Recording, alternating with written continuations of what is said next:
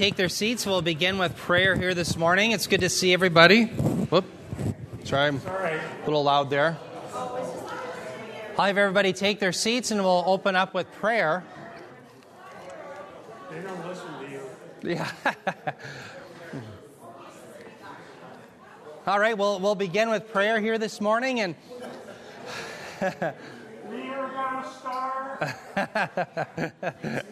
that's good. That's right. Love's in the air. That's right. No, that's great. Attend. That's right. Oh, Heavenly Father, Lord, we thank you for the freedom to gather together to learn your word. And we do pray, Lord, as we look at the battle of Gog and Magog and the sentencing of Satan to hell, that we'd remember that we've been spared these things through faith in your Son. And Lord, put it on our hearts to want to help others to avoid the wrath of God.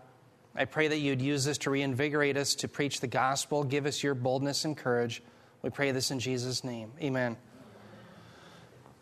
Dear ones, last time we left off, we're talking about this battle of Gog and Magog. And one of the reasons I'm somewhat excited to talk about it is there's been a lot of confusion about the battle of Gog and Magog. What is it? When is it? Where is it? All of these things. And so we've been trying to give some clarity of thought to that. Now, remember, I'm going to do a little review from last week. Last week I talked about the traditional evangelical answers of what this battle of Gog and Magog is talked about in the book of Revelation chapter 20. And remember, it was alluded to also in Ezekiel 38 and 39. So, of course, the big debate is that the same battle or are they different battles? Well, traditional evangelical answers really stemming from men like John Wolverd and Dwight Pentecost from Dallas Theological Seminary came up with these conclusions. Now, as I say that, I don't want anyone to think that I'm bad-mouthing John Wolverd and Dwight Pentecost. I think they've got a lot right and they've done a lot of good. It's just that there are some better answers today as to the etymology of these words that we see. So, traditionally, a man like Wolverd would say that Gog and Magog would be the prince of Asia, and Magog would be kind of the area, whereas Rosh would be Russia, Meshech would be Moscow, and Tubal would be Tobolsk. Now, one of the problems with that is, remember, modern-day scholarship have shown us that, let's work our way backwards, Tubal and Meshech are better understood not as references to cities within Russia, but as nations from the Table of Nations in Genesis 10 that settled in the northern Mediterranean area. That's where they were. And what's more, we also saw that Rosh is not a reference to Russia. In fact, Edwin Yamauchi, the famous historian, he's still alive with us today, he has done research saying that the first instance of Rush or Rosh that entered into Russia for the name of Russia didn't come into the Middle Ages, and it was brought about by the Vikings.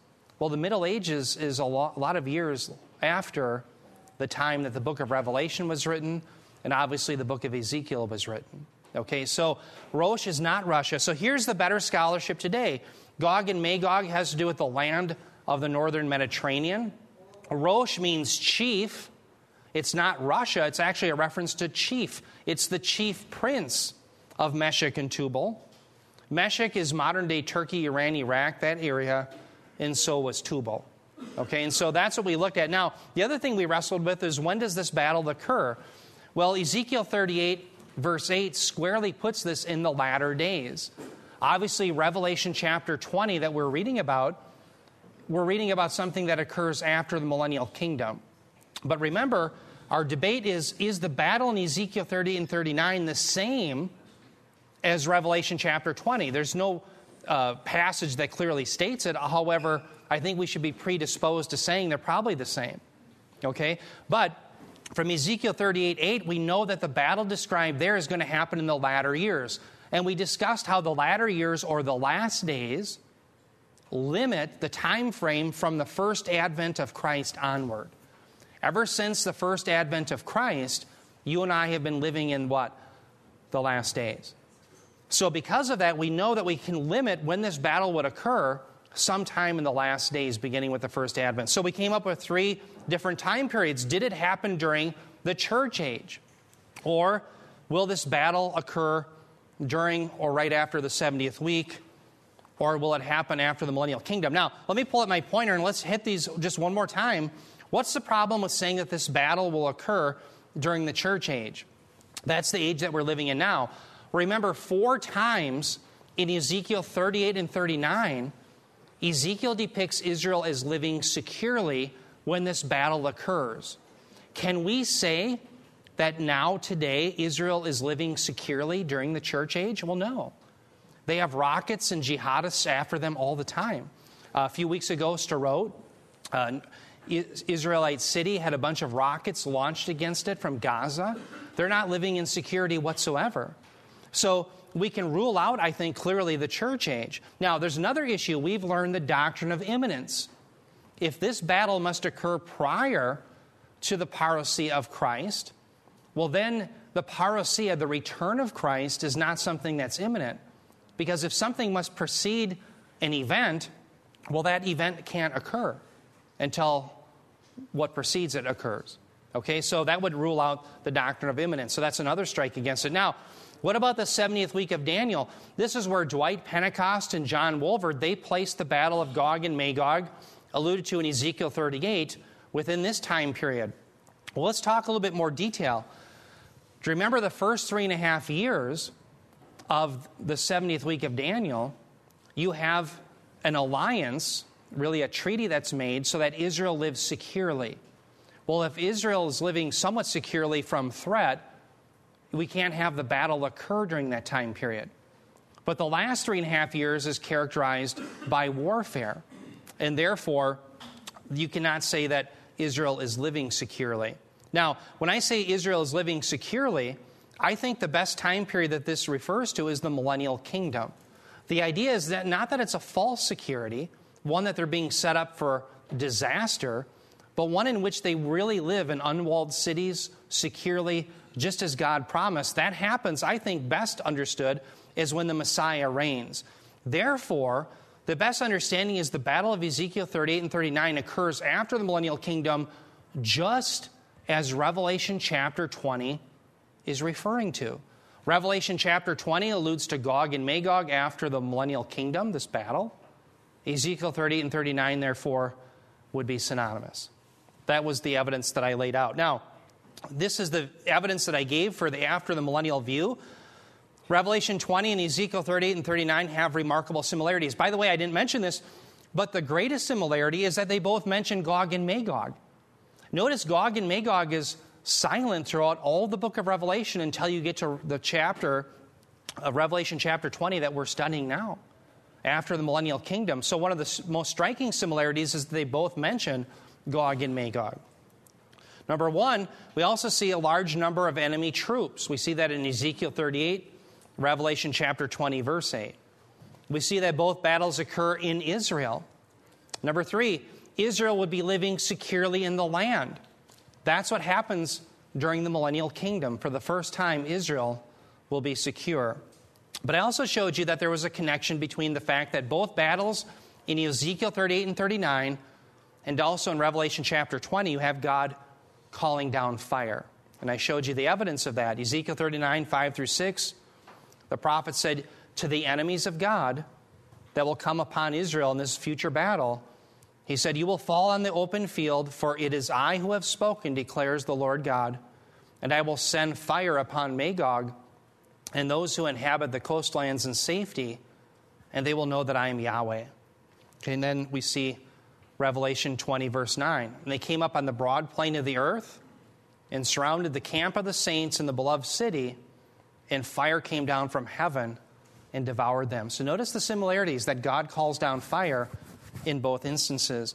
We also talked a little bit about the significance of this phrase, beloved city, with reference to Jerusalem. Now, I want to focus for a moment just on this idea that God calls down fire, because I want you to see that this is a theme that's occurred in history where God in judgment has called wrath down.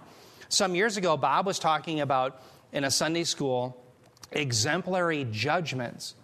Now, Sodom and Gomorrah was such a judgment. An exemplary judgment is one in which the biblical writers use it as evidence that one day God will judge again in the future. So just because God tolerates sinners now doesn't mean he's going to do so indefinitely. Well, remember in Sodom and Gomorrah, you had fire come down. And it serves as an exemplary judgment that one day God will judge the ungodly. A second point in history is that, remember in Leviticus 10, Nadab and Abihu, they're sons of Aaron. They're priests.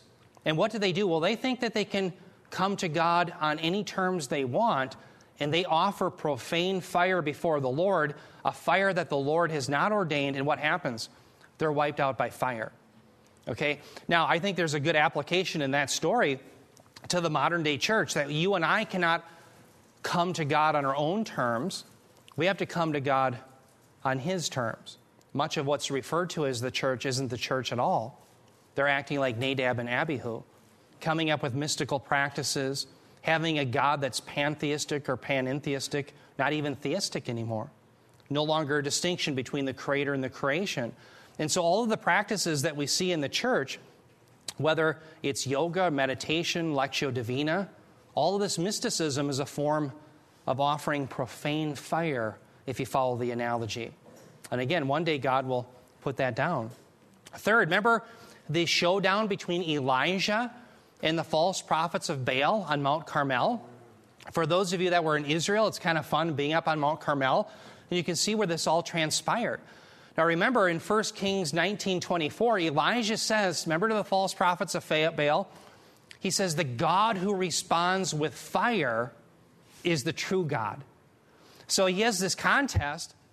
They each have their sacrifices put out, their offering, and the one who responds with fire to devour the sacrifice, he's the true God. Well, who does that? Well, of course, it's Yahweh.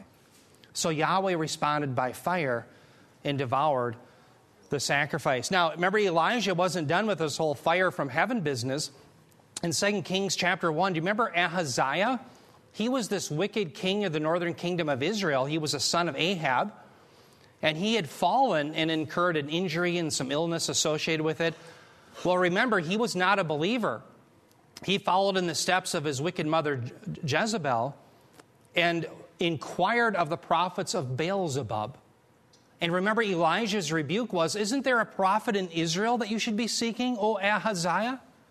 And what does Ahaziah do? Does he say, you know what, you're right, I should repent and turn to the Lord? No, he's going to use the sword, namely a captain and 50 military men, to go arrest Elijah. Well, how does that work out for him? Well, Elijah calls fire down and wipes out the 50 and a captain. Do you remember what Ahaziah does again? He does the same thing. He sends another captain and another 50 men. How does that work out? Fire comes down and devours them. Doesn't work out so good. Elijah was a prophet of God who spoke the very words of God, and God responded with fire. Okay, now, let me show you another one. Revelation 11:5. We see this in the 70th week of Daniel. The 70th week of Daniel is different than the time period we're living in now. Now we have prophets on the scene of history again. And what happens? Well, as they're persecuted, they send out fire to consume their enemies. Now, 2 points of caution that I want to mention about this calling down fire. Number one, Jesus' disciples, according to Luke chapter 9, they want to call down fire. Bob taught us on that. That wasn't a good idea. Remember, people were not repenting. They were not coming to Christ. And what do the disciples want to do? They want to call down fire. Okay, well, is that our job now as believers, is to want to wipe out our enemies? No. Right now, as we live in the church age, you and I are to be those who are merciful. I want you to think of James 1:20, where it says that the wrath of man does not bring about the righteousness of God. And so what you and I are to do is to show mercy and grace, to be about the gospel, and let vengeance be the Lord's. So our jobs as emissaries of Christ, as His proclaimers, is to proclaim the gospel so that people can be set free from the bondage of sin and be saved from the wrath of God, just as we were. And let God put vengeance in His time, which occurs in the 70th week of Daniel. I'm sorry, Christy, go ahead. This is just a typo. It's nothing profound. You know what? I'm sorry. In fact, I had it in my notes. Number 3. It's 1838. Yep. I tried to look 1938 up. So number 3, 1 Kings should be 1838. Your notes say 1938. Yeah, I'm sorry. I had that in my notes to mention that, and I skipped right over it. I wasn't sure if she had a comment or not. Yeah, no, it's good. Yeah, so instead of 1 Kings, it should be 1838, as she just said, but I have 1938 on your... I found it this week, and I missed it. So anyway. Yeah, Barb. I was just going to mention that, everybody's probably familiar with the New Apostolic Reformation. Yes. And Bethel Church, a place like that, and they're always singing and praying for God to, they're calling fire down all the time, thinking it's the Holy Spirit. Right. And lots of singing and praying about that and that heretical cult. Yes, it is. Absolutely. And some of the confusion occurs. Do you remember John the Baptist? He said, I baptize you in the water, but there's one who's coming after me whose sandals I'm unworthy of untying. He said he's going to baptize you in fire and the Spirit. But what's interesting is the fire that's alluded to there throughout the Scriptures has to do for the believer a refining fire, a fire in which God is going to purify his people. But it's never one in which that you and I are to call down judgment upon our enemies here and now, for vengeance is the Lord's. We learned that in our Romans study. So you're absolutely right. They have this infatuation with doing miraculous things, trying to prove that they are spokesmen for God, just like the apostles and the prophets, which in fact they're not. So very good point. Yeah, Bob, you had just had a discussion with the false and the New Apostolic Reformation. Yeah, I've been people. doing a little internet debate to make sure I understand Luke Acts. Yeah, And some in the apostles and prophets movement are claiming that Paul was in rebellion against God because some people in Acts 21 told him, quote, by the Spirit, or pleaded with him not to go to Jerusalem. So I had this big, long debate going. And in the end, the only thing that matters is what Luke meant. right. What the Okay. biblical writers meant, right? And Luke was actually with Paul when all this happened. Yeah, And so this will help me as I'm teaching Luke Acts. But in the end of Luke 21, Paul finally said to them, why are you weeping and breaking my heart? I'm willing not only to suffer, but to die if needs be in Jerusalem. And then they relented and said, well, let the will of the Lord be done.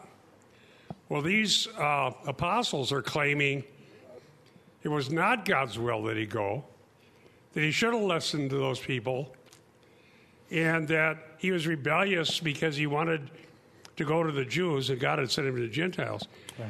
Well, so in my debate, I said, well, is that what Luke is trying to tell us? Right. So I read Tannehill, did some more research. Tannehill pointed out that when Jesus was in Gethsemane, Jesus, in Luke, Yeah. said, if possible, let this cup pass from me, but not my will, but thine be done. And so in a similar way, and I've told you before, from Luke 9:51 on, Jesus is going to You're Jerusalem right. The travel to narrative. be rejected. In Acts, Paul is going to Jerusalem to be rejected. Right. But see, they don't believe in authorial intent. Right.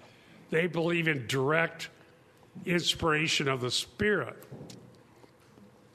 So those people who, by the Spirit, pleaded with him not to go, that would be the direct inspiration. They don't really think much about what Luke was trying to tell us. Right. And I also pointed out in my debate that if you go back to Ananias, who prayed for Paul, what did Jesus tell Ananias? That Paul was going to suffer great things Right. because of that. And furthermore, I just thought of this. Yeah. If Paul was so intent to rebel against God and go to Jerusalem, which I think is a bad reading, Right. why elsewhere, when he was trying to go somewhere where there were Gentiles, was he hindered and forbidden Right. and ended up going to some other Gentiles? Right. Amen. And so Paul's willing to change course if that's what was appropriate. Right. And furthermore, Paul was going there on a mission of mercy because Agabus had predicted a famine, and he was bringing an offering in order that the church might not be split between the Jewish and Gentile branches. Amen. Amen. And so Luke wasn't telling us that Paul was in rebellion. Exactly. So it's interesting to be talking to apostles and prophets, and I'm coming from the paradigm of authorial intent. What is Luke telling us? And they're coming from the paradigm of direct personal inspiration of the reader. Right.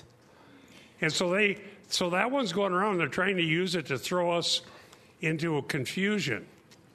And so in the end, Luke was actually physically there, and he wrote Acts.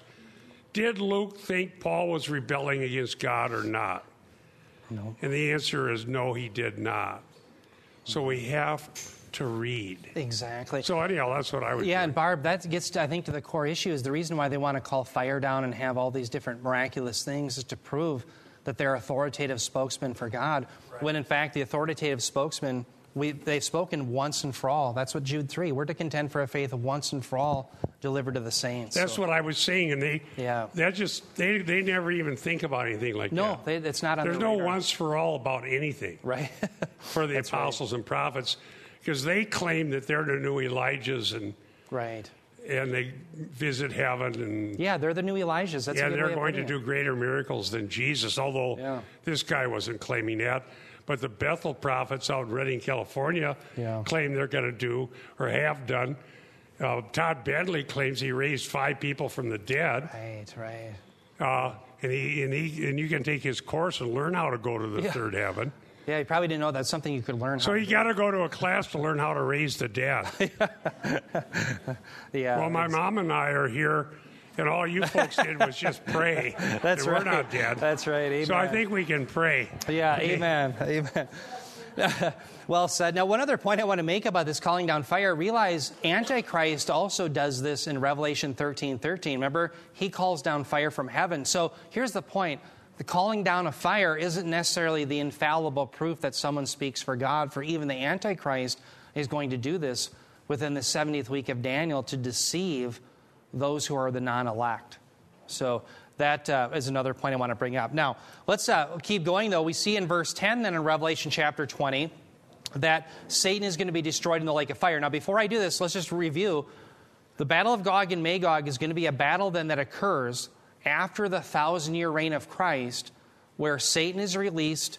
He brings out all of the unregenerate from these nations surrounding Israel, and he brings them to a battle. What happens is Christ calls fire down upon them, just as alluded to in Ezekiel 38 and 39. And then what happens is all of the enemies of God now are going to be sentenced. We're going to look at that, and it begins here with Satan himself. So here, Revelation 20, verse 10, it says, "And the devil who deceived them was thrown," and by the way, the them were the nations, "was thrown into the lake of fire and brimstone, where the beast and the false prophet are also, and they will be tormented day and night forever and ever." Now, this is very similar to what Jesus had promised during his earthly ministry. Remember in Matthew 25:41, as part of really the Olivet Discourse, he said, "Then he will say to those on his left," these are the unregenerate unbelievers, "Depart from me, accursed ones, into the eternal fire, which has been prepared for the devil and his angels." Okay, so here we see in Matthew 25:41 that the lake of fire that is eternal was specifically designed for the devil and his angels. And sure enough, in Revelation chapter 20, that's exactly where Satan is placed, along with the beast and the false prophet as well. Now, one thing that people will bring up when they think about this idea of a lake of fire, they'll say, well, how can you on the one hand have a lake of fire, and on the other hand, like in Matthew 25:30, you have this place of outer darkness? It seems to be incongruent. How can you have fire with darkness? Well, I don't think it's incongruent at all. Many of you have been around a campfire at night, and being around a campfire at night, you have certainly seen that it's dark out, and yet if you get too close to the fire, you will burn, okay? In the same way, where's the light coming from in the new heavens, the new earth, and the new Jerusalem? Well, it's from the Lord himself. And these are people who are excluded from his light, therefore his glory, therefore his face and salvation, and they're going to be under the wrath of God in torment. This lake of fire is real, and it is, just as it says, eternal. It's forever and ever. It just means what it says. Eternal in Matthew 25:41 simply is aionion, which means without duration, or, long duration, without end. That's the idea, okay? So without end to its duration. That's how it's rendered in the Louw-Nida lexicon. So it's forever And that's very bad news. Now, one thing I think we can glean from this is I want to just talk about what happens to Satan after the cross versus what happens to Jesus after the cross. Now, here's why I want to hit this. Remember, the post-millennialists, or especially the amillennialists, they will claim that all of Jesus' work on the cross is what bound Satan. Okay, so how is Satan bound? Well, he's bound by the work of Christ on the cross.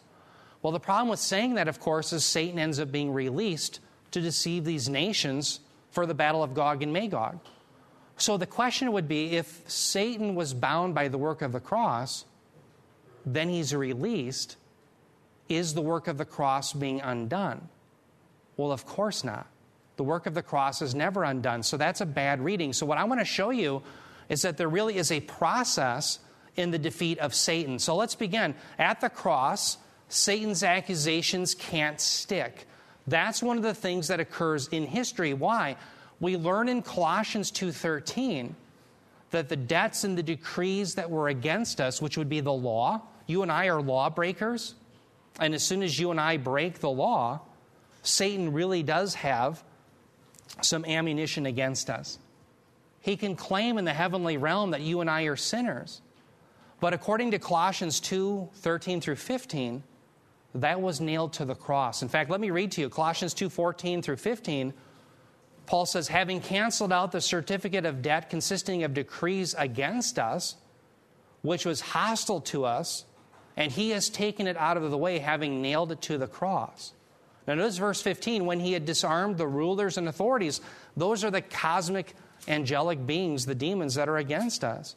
He made a public display of them, having triumphed over them through the cross or by the cross. Okay? So again, the cross is something that's very significant. Satan no longer has an accusation that he can make against us. Why? It's been paid in full. Jesus Christ's death on the cross pays our debt so that we have propitiation, God is appeased. We have expiation, our sins are removed. So Satan can bluster all he wants, his accusations won't stick. But notice there's another stage. We see in the 70th week of Daniel, according to Revelation chapter 12, that one day Satan will be cast out of heaven. Now this occurs just prior to the last 3.5 years. That's why the Great Tribulation is called the Great Tribulation, because Satan comes down to earth. He's cast out. It said that in Revelation 12:9. It said the great dragon was thrown down, the serpent of old who is called the devil and Satan, who deceives the whole world. He was thrown down to the earth, and his angels were thrown down with him. This doesn't occur in history. This occurs within the 70th week of Daniel. How do we know that? Because right after that, you have the persecution for 1,260 days to 3.5 years. That's so severe, Israel has to be nourished in the wilderness. Okay, so that's when it occurs down. So notice after the cross, Satan's accusations can't stick. Well, in the 70th week of Daniel, now he's thrown down from heaven. He can't even be in the throne room. But this isn't the end of it. Then in the third stage, he's bound for 1,000 years where he can no longer deceive the nations. That's during the millennial kingdom. That's what Dana Birkinshaw was teaching us. During this millennial kingdom, you're going to have unprecedented peace. The people of God will live securely because Satan is bound. But then after that, Satan is put now in the lake of fire. We just read that. So see, after the cross, Satan just goes down, down, down, and down. But it does happen in stages. And it's overly simplistic to simply say that Revelation 20, talking about the binding of Satan, happens immediately after the cross. No, there's a process involved. And the first part of it is that Satan's accusations can't stick against you. Jesus earned that for you at the cross, but the rest occurs later in history. Okay, now let's contrast that with Jesus Christ. Jesus Christ, remember after the cross, he gives atonement once and for all. And by the way, his exaltation begins immediately when he's buried with the wealthy. That was a promise in Isaiah 53:9. Remember, because there was no deceit found upon his mouth, he would be allotted with burial with the wealthy. And he was buried in Joseph of Arimathea's tomb. Now, that's not a lot, but it gets better from there. Certainly on the third day, he's raised from the dead. He's the first fruits of the resurrection, the down payment necessitating that one day the rest of his people will follow. Third, Jesus ascends to the right hand of God. where he lives now to make intercession for his people, and from where he's coming again. And he does come again, and as parousia, Jesus comes to reign again. So notice after the cross for Jesus, it's just up, up, and up. Okay, so the cross is a defining moment. And what I would like you to think about, we've often talked about this already, not yet. Oops, let me try to pull up my laser pointer. Think of this, already, not yet. Already, not yet. Is everyone with me? That's how we should conceive of the time period that we're living in the future yet to come. Another way of putting it is we have inauguration, we have consummation. We have inauguration, we have consummation. That's another way of putting the already not yet. Yes, Bob? In your research, did anybody allude to Zechariah 3, 1 through 5 about the accuser? Yeah. Do you think there's a relationship or an allusion to that? I do. And, he is depicted even there as the accuser of the brethren. And his accusations really are undone in one day, which is so shocking in that Zechariah 3 passage. Yeah, it talks about, may the Lord who has chosen Jerusalem rebuke you. Exactly. So That's right. It is pertinent. I think it is. And in fact, in that whole passage in Zechariah, the promise is that he will remove the sins of the land in one day. And I believe that that's exactly what happens at the cross, that in that one unique day, the sins of the people are removed. And so therefore the accusations, because that's what he's making in Zechariah 3. He's making accusations. That's where I saw the link with the accusations. Right, and then they're removed. So what do we need to do to know that we're okay? Repent and trust upon Christ. Yeah, believe the promises of God. That amen. If Christ took away our sins... That's right, we get nothing to worry about. Well, I've been trying to tell people they don't need to talk to Satan themselves. Right. Exactly. But some people have accused me of being in league with Satan because I'm telling people to go to Christ rather than to personally rebuke Satan. Yeah. But this passage says the Lord rebuke you. Exactly. So aren't we getting out of our own realm if we're going to go fly into the heavens and interact with the heavenly council as humans that don't even know what we're doing? Right. We see the same idea in Jude. I know, but I can't get anybody to pay attention to what I'm telling them. Yeah, that's because I think it's a moral issue on the part of. I think they think there's something weak and beggarly about depending on God to do for us what we can't do for ourselves. Yeah, they're all about what they're going to do. Right. It's a good way of putting it, Bob. Think of it this way: if Jesus doesn't do this, everything that you see on the screen. And by the way, everything that you see on the screen that Jesus accomplishes means he's sufficient. If Jesus is sufficient, then we need nothing else. Now think about Roman Catholicism. Roman Catholicism has a different Jesus. Okay, now why do they have a different Jesus? Well, because our Jesus saves us from the wrath of God from first to last. Their Jesus doesn't. You have to have penance. You have to have purgatory. You have to have the meritorious works of the saints. You have to have Mary for intercession. You have all these things that are added. Why? Because Christ isn't sufficient. And so that's the problem that Bob is dealing with. He's dealing with people who, when he turns them to the gospel so that they can have forgiveness of sins and telling them don't interact with the demons, Jesus has defeated them once and for all on the cross. They're saying, well, no, that's not good enough. Why? Because they have a different Jesus. It's all about what Jesus you have. Remember the gospel. What is the gospel? Evangelion. It's where we get our term evangelical. It's good news. What is the good news? Is the good news that you're going to get a rebate at the store? Or that the Vikings might win a Super Bowl one day or whatever? No, the good news centers on the person and the work of Christ, who he is and what he's done. And so once that's understood that that's the gospel isn't redistributing your neighbor's wealth. As a social justice people, they're just communists, that's all they are. They just reword it. Social justice, we're for social justice. No, you're for a different gospel, and you have a different Jesus. The person and work of Jesus Christ sets you free from your sin debt from first to last. And once you have that, you have the right Jesus of the Bible, because he's powerful to save. You need nothing else. And that's what Bob has been fighting about. Yeah. I'm sorry. Go ahead, Scott. Amen. I just was wondering how in the Gospels where Jesus is telling the disciples that he saw Satan cast from heaven, how does that fit in? And was that... Yeah, no, it's a great question. Was that descriptive or predictive?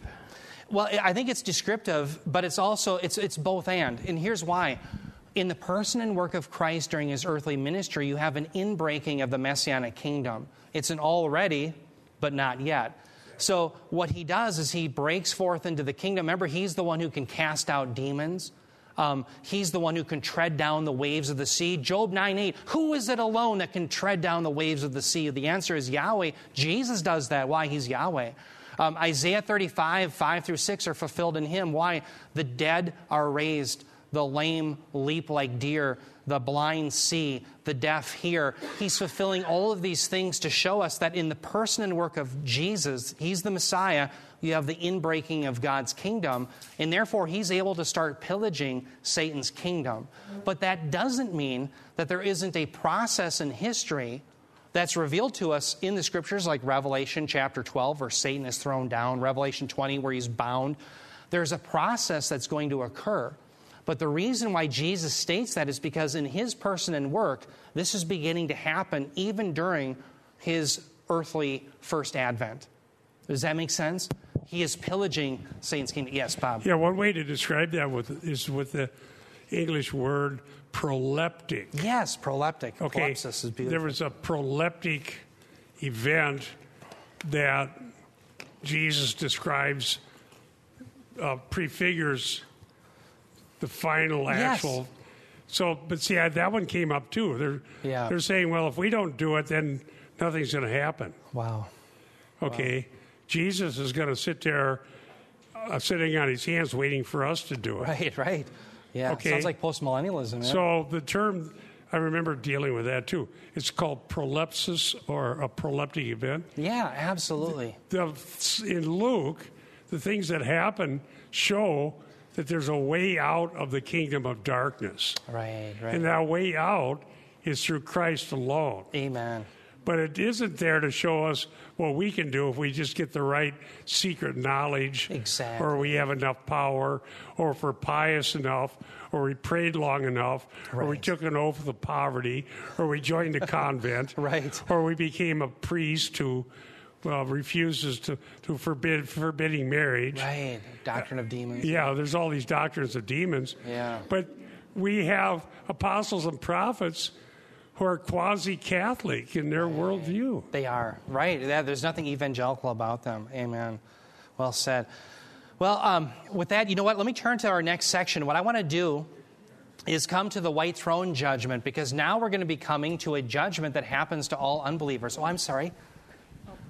I forgot your name. My name is Marcia. Marcia, that's right. Yeah, I just, you've probably already gone through this because we're kind of new, but I'm just thinking of the time when, like, Paul cast the demon out of the woman, and when the other disciples cast out demons, and Jesus said, don't rejoice over this. And didn't he tell us to, heal people and cast out demons and that? I mean, I'm just confused about that. That's very good. One of the passages where you see an allusion to this is at the end of Mark, in Mark 16. What's very interesting, and by the way, Dana's going to be doing a whole study on this on Wednesday nights. It's about manuscript evidence. The earliest and best manuscripts we have don't contain Mark 16 verses 9 onward. It ends at verse 8 with the resurrection. And so what happens is you have all these wayward doctrines that are thrust into something that really isn't Scripture. And so that's the only place that you see this idea of casting out demons. Now, when the apostles and prophets are on the scenes of history, they're doing miraculous deeds, not because there's some spiritual superstar, but because God is authenticating that these are the very spokesmen of Christ. And so they speak his word. So, for example, the one example I like to use is in Acts 5. You have the shadow of Peter would fall. He'd be walking and would come across someone who was ill, and the person was healed. The implication is that these apostles did miraculous deeds. We see this in Hebrews chapter 2 as well. Well, when my shadow comes across somebody, it doesn't do them a lick of good. It may keep them from having sunburn for a moment, but that's about it. And it's not because I'm less saved or justified by the work of Christ, but the idea was that these apostles were his spokesmen. And so the miraculous deeds, what's commonly misunderstood is oftentimes Christians think miraculous deeds are used by God to authenticate his existence. That wasn't the point in the ancient Near East. The ancient Near East, they knew God existed, or some God. And so Paul preaches on the unknown God. He tells them, but it's through revelation that we know who it is. So the big issue is that the miracles authenticate who speaks for God. Now, do false prophets at times do miraculous things? Oh, yes. Moses contended with the charlatans of Egypt. We're going to have the false Messiah, the Antichrist, do miraculous deeds. So there's also a doctrinal test.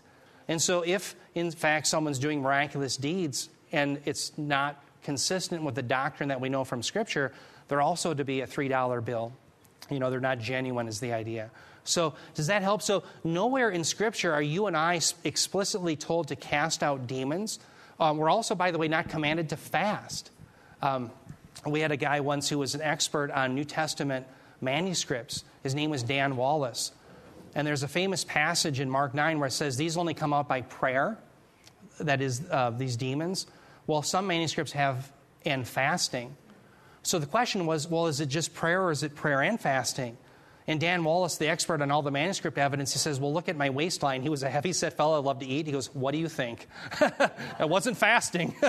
And his whole point was, it was just prayer. So you and I are commanded to pray. We're not commanded to fast. We're not commanded to cast out demons. What we're commanded to do is to be those who give the gospel. We're to make disciples of all nations, baptizing them in the name of the Father, the Son, and the Holy Spirit, because it's the gospel that pillages Satan's kingdom once and for all and brings people from death to life, from the domain of darkness into the kingdom of the beloved Son. So does that help? And then Dana's going to be talking about these manuscripts, so you don't think that we're heretics saying that at the end of Mark, we're just trying to say someone added to the Bible, and there is a pronouncement of judgment in the book of Revelation itself of anybody who adds to the Bible.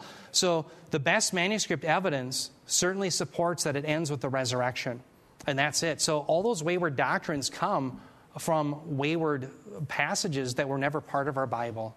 And I'm sorry. Go ahead, Eric. So I was thinking, there's a couple verses that Jesus says about faith, and I was thinking about how he says, if you believe, you're able to say to this mountain, go from here to there.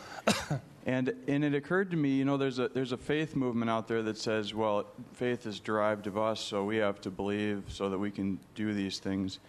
Well, it's not stated that way in the Scriptures. It's stated more like, it's like in Acts when the high priest, or they went before, the apostles went before the priest, and they were accusing him and saying, don't speak in this name anymore. Well, then the apostles went to God. This is after Pentecost, I believe.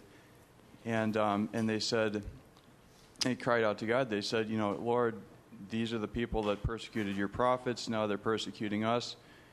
And I believe they even asked God, would you raise your hand and, help us of something like that in the prayer.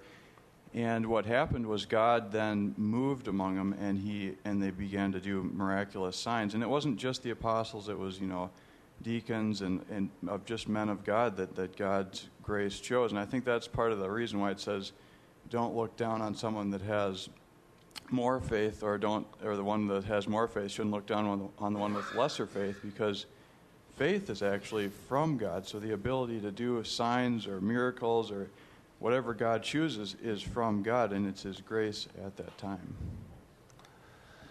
Let me just address that. First of all, let's just talk about what faith is, and the idea that if you had faith, you could say to this mountain, be moved and be cast into the sea.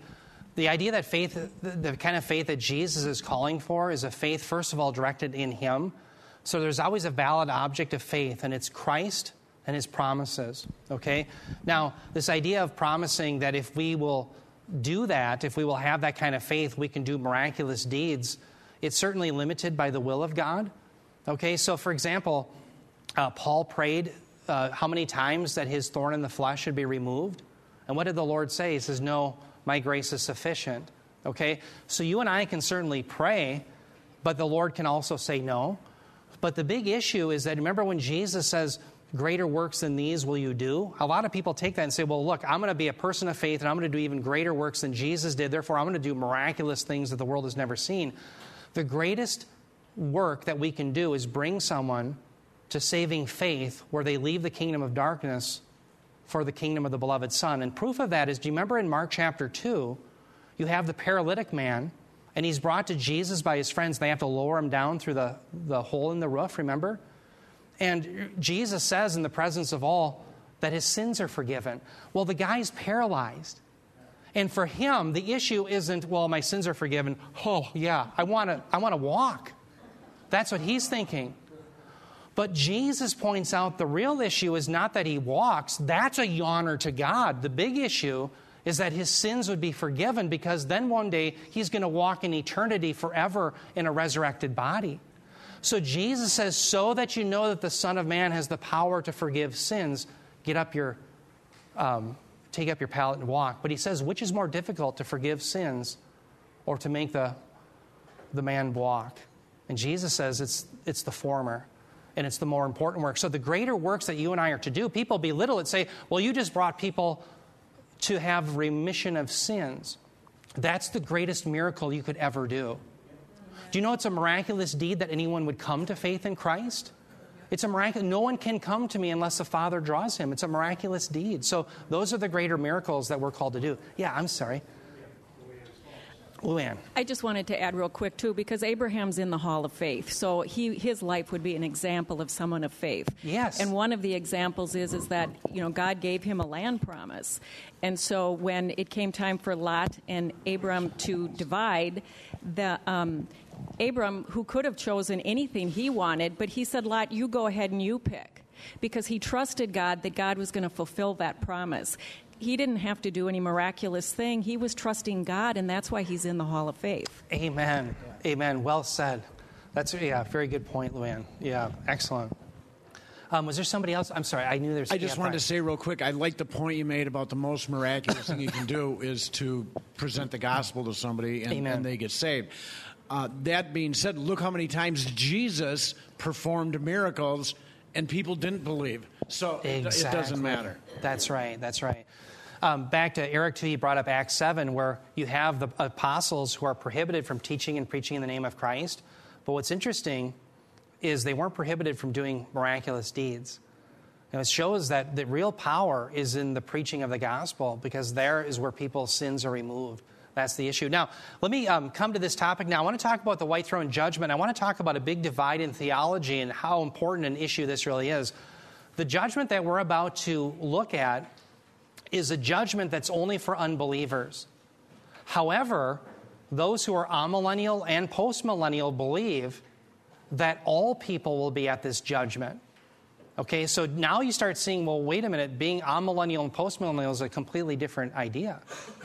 Okay, so I'm going to claim to you that this white throne judgment is a judgment that only unbelievers will be at, yet you have amillennialists today who will claim that, no, this is a judgment that every single person will come to. And so that's why this is such a big issue that we delve into the details. So let's continue here in Revelation 20, verse 11. As we continue it, John comes to another vision here that's related. He says, Revelation 20:11, he says, then I saw a great white throne, and him who sat upon it, from whose presence earth and heaven fled away, and no place was found for them. Wow. Now, the first thing I want to do is look at this underlined portion. I'll come back to the red in just a moment, but I want you to notice that the scene here is of this great white throne with the Heavenly Father upon it, and it says, from whose presence earth and heaven fled away. And it's a very interesting term, fled away. Efugen just means that. It means to flee.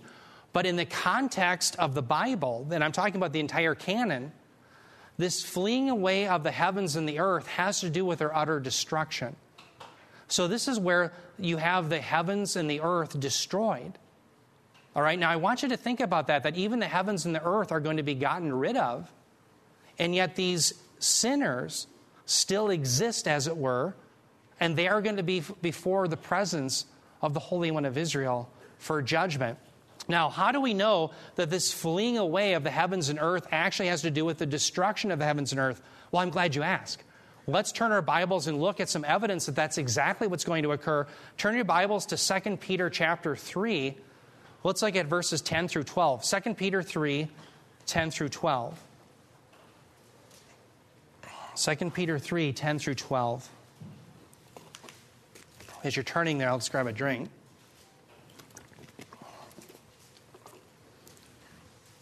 2 Peter 3, 10 through 12. Now, the context here has to do with the day of the Lord. Remember, the day of the Lord begins with the rapture of the church, the ensuing wrath of God poured out in the 70th week. But the day of the Lord is a broad period of time. That's what I kept laying that out. It's a broad day of the Lord. It goes on into eternity. Because the day of the Lord is the time in which God's people are saved once and for all and forever. And the enemies of God will be judged. Notice it says, but the day of the Lord will come like a thief. That's its inception. Notice that. 2 Peter 3:10, it's like a thief. It's stealthy. It comes upon the world stealthily. That's the idea. In which the heavens will pass away with a roar, and the elements will be destroyed with intense heat. And the earth and its works will be burned up. Verse 11, since all these things are to be destroyed in this way, what sort of people ought you to be in holy conduct and godliness, looking for the hastening, the coming of the day of God, because of which the heavens will be destroyed by burning, and the elements will melt with intense heat. But according to his promise, this is verse 13, we are looking for new heavens and a new earth in which righteousness dwells. So everyone sees in that passage then that the heavens and the earth are actually going to be destroyed. And that's what we see here happening in Revelation chapter 20, verse 11. Now, the other thing I want to point out is notice here you have a reference to the great white throne. This should bring our minds back to Daniel chapter 7. Now, why Daniel chapter 7? Because in Daniel chapter 7, there's a vision of the Heavenly Father on his throne. Now, let me just put up a few verses, and I'll have you turn to that in just a moment. But Daniel 7:9, here's Daniel describing this vision, which is very similar. He says, as I looked, thrones were placed, and the Ancient of Days, there's the Heavenly Father, took his seat. His clothing was white as snow, and the hair of his head like pure wool. His throne was fiery flames. Its wheels were burning fire. Now, notice the similarities and the differences. Here in Daniel 7, the Heavenly Father is depicted as white, the idea of purity and perfection and holiness. But in Revelation 20, verse 11, you have a great white throne. Okay, so the throne is depicted as white. Now, is there a big discrepancy? No. The throne is always synonymous with God himself. Not that they're the same thing, but the idea is that the throne reflects the glory of God. Remember it says in Psalm 89 that the throne of God's righteousness is endowed with, the throne of Yahweh is endowed with righteousness and mercy and justice. Remember that? So the idea is that what characterizes God is his mercy, his justice, his righteousness. But here we see what characterizes him is this white, this idea of purity and this idea of holiness. Now, I want you to continue reading Daniel 7 with me, because I want you to see how similar these really are. Read Daniel 7:10. Hope you can all turn your Bibles there. Daniel 7:10. And again, I want you to see the connections here. Notice Daniel continues to see this vision of this judgment from this throne. He says, a river of fire was flowing and coming out from before him. Thousands upon thousands were attending him, and myriads upon myriads were standing before him. The court sat, and the books were opened. Now notice the reference to the books. You're going to see that here in this white throne judgment. There's going to be books that are opened, and the unregenerate alone are going to be judged according to their deeds. Okay? So now, but one of the questions is, where in the book of Revelation do we see the coming of the Son of Man? Because we see in Revelation 20, verse 11, right on the screen before you, a picture of the Father. And yet notice in Daniel 7, 13 through 14, you see the Messiah there as well. Notice it says, I kept looking in the night visions. This is Daniel 7, 13 through 14. I kept looking in the night visions, and behold, with the clouds of heaven, one like a Son of Man was coming. And he came up to the Ancient of Days. So now here you have the Son coming to the Father and was presented before him. And it says, and to him, that's to the Son of Man, was given dominion, glory, and a kingdom, that all the peoples, nations, and men of every language might serve him. His dominion is an everlasting dominion which will not pass away, and his kingdom is one which will not be destroyed. So here's the question as we look at this throne room description in Revelation 20:11, where's the reference to Jesus the Son? Well, he's there, but you don't see him come explicitly until you get to Revelation 22:12. Okay, so he's there on the throne. So what's interesting is we see the same depiction, by and large, between Daniel 7 and Revelation 20. That, yes, indeed, God will judge all people according to the books and what they had done. Okay, so all unbelievers are judged. That's what we see here in verse 12. John says, "And I saw the dead, the great and small, standing before the throne, and books were opened. Then another book was opened, which is the book of life. And the dead were judged by what was written in the books according to what they had done." Now, notice here in the red, it's a reference to the dead. Now, the dead here are only unbelievers at this point. Now, how do we know that? Well, we know that because remember in Revelation 20, verse 5, remember after the millennial kingdom, it says, or during the millennial kingdom, it says the rest of the dead did not come to life until the 1,000 years were completed. Okay? Well, then remember in the very next verse, it says, "Blessed is he who is part of the first resurrection, for the second death has no power over him." So the dead here have to be exclusively those who are unbelievers who had no part of the kingdom of God. That's who they are. And that's the best reading in light of Revelation 20, verses 5 through 6. Okay, so who are the dead? Well, they're all the unbelievers. That's who they are. Now, notice also it's great and small. Does everyone see that on the screen right after the dead? They're great and small, so it's everyone. It doesn't matter how much money you had or how little money you had. It doesn't matter how much power you had, prestige, or how little. What matters is that you're an unbeliever at this judgment, that you never came to Christ. Jesus' name means Yahweh is salvation. That's what Yeshua means. But for those that reject him, they get God as their judge. Notice also that they're standing. This implies a resurrection. Yes, the unregenerate will be raised up as well, but it's for the purpose of what? The purpose of judgment. So they're standing. All right. Now, the other thing I want to point out is notice here the reference to the books. There's two different sets of books, as it were. There are the books of deeds, and then there's the book of life. Now, how are you end up in the book of life? It's coming to faith in Christ. So if you're in the book of life, you're not going to be judged according to the books of the deeds. All right. Now, there's this long history in the Old Testament of God judging the unregenerate according to their deeds. Now, does God literally need a physical book to write them down? No, he's omniscient. He knows all things. But I think they're really perhaps there, just as symbolic value, that God is in fact recording every deed that every human being has done. It's like an anthropomorphism. It's the idea that we're using man-centered language to describe the idea that God really holds on to every deed that every human being has done. That every single person will really answer for what they've done unless their sins have been covered by the blood of the Lamb. Yeah, Levon.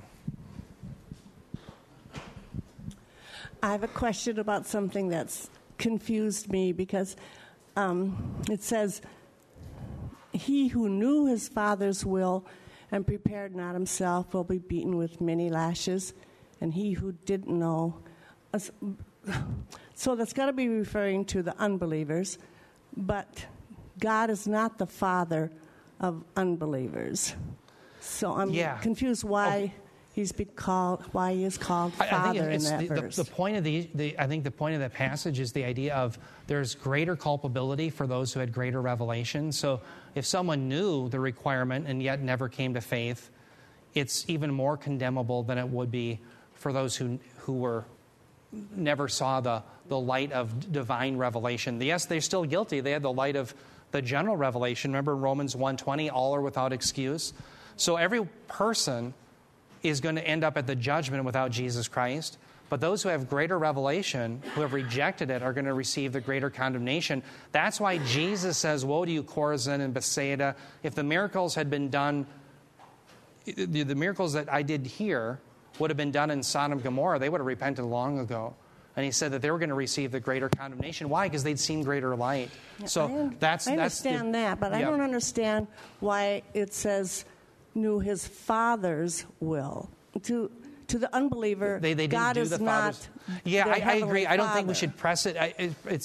Certainly, as Jesus describes him, he's certainly his father. Mm-hmm. But I don't know. I'd have to look at the passage itself. Do you have the actual passage that you? Yeah. But you are saying there are degrees of both reward and punishment? Exactly right. Okay, just to clarify. Yeah, amen. Exactly right. Yep. So now I want to we're out of time, but one thing I want to point out, we'll get to this next time, but in Isaiah 65 and other passages, there's this idea of books being opened. We also saw that in Daniel 7:10. We just read that. So again, I don't think that God needs a book to remember, but the idea is simply that God does remember. And these are highly symbolic of that God remembers the deeds of all those who have not trusted in Him, His Son, and they will be judged accordingly. In fact, one thing I'll leave you with, and I'll get more into this, but notice they're going to be judged according to what they had done.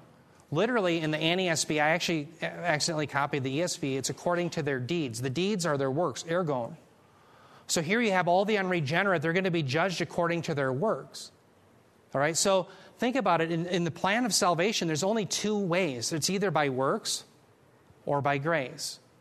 So those who reject God's grace, what do they get? Well, you're going to be judged according to your works. And how did you do? Were you perfect? No. That's the problem. The problem, because none of us are perfect, we want to be hidden by the blood of the Lamb from the wrath of God. And so that's where I think this is very evangelistic in nature to say, look, you're either going to be judged according to what you have done, which you'll fail miserably. Every one of us have. All have sinned and fall short of the glory of God. Or we're going to be covered by the blood of the Lamb. Okay, these people exclusively are unbelievers. And if they said, hey, we want to be judged by our works, God says, well, here you go. That's the system that they chose.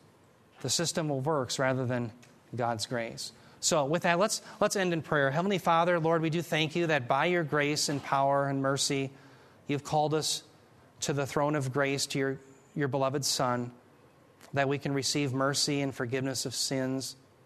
And we do pray, Heavenly Father, that you would give the gospel to us, that is the boldness to preach to those who are perishing. Give us opportunity, give us wisdom.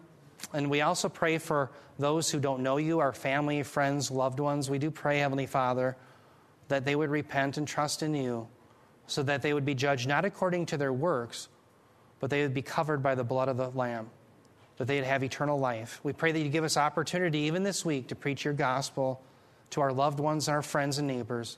In Jesus' name, amen.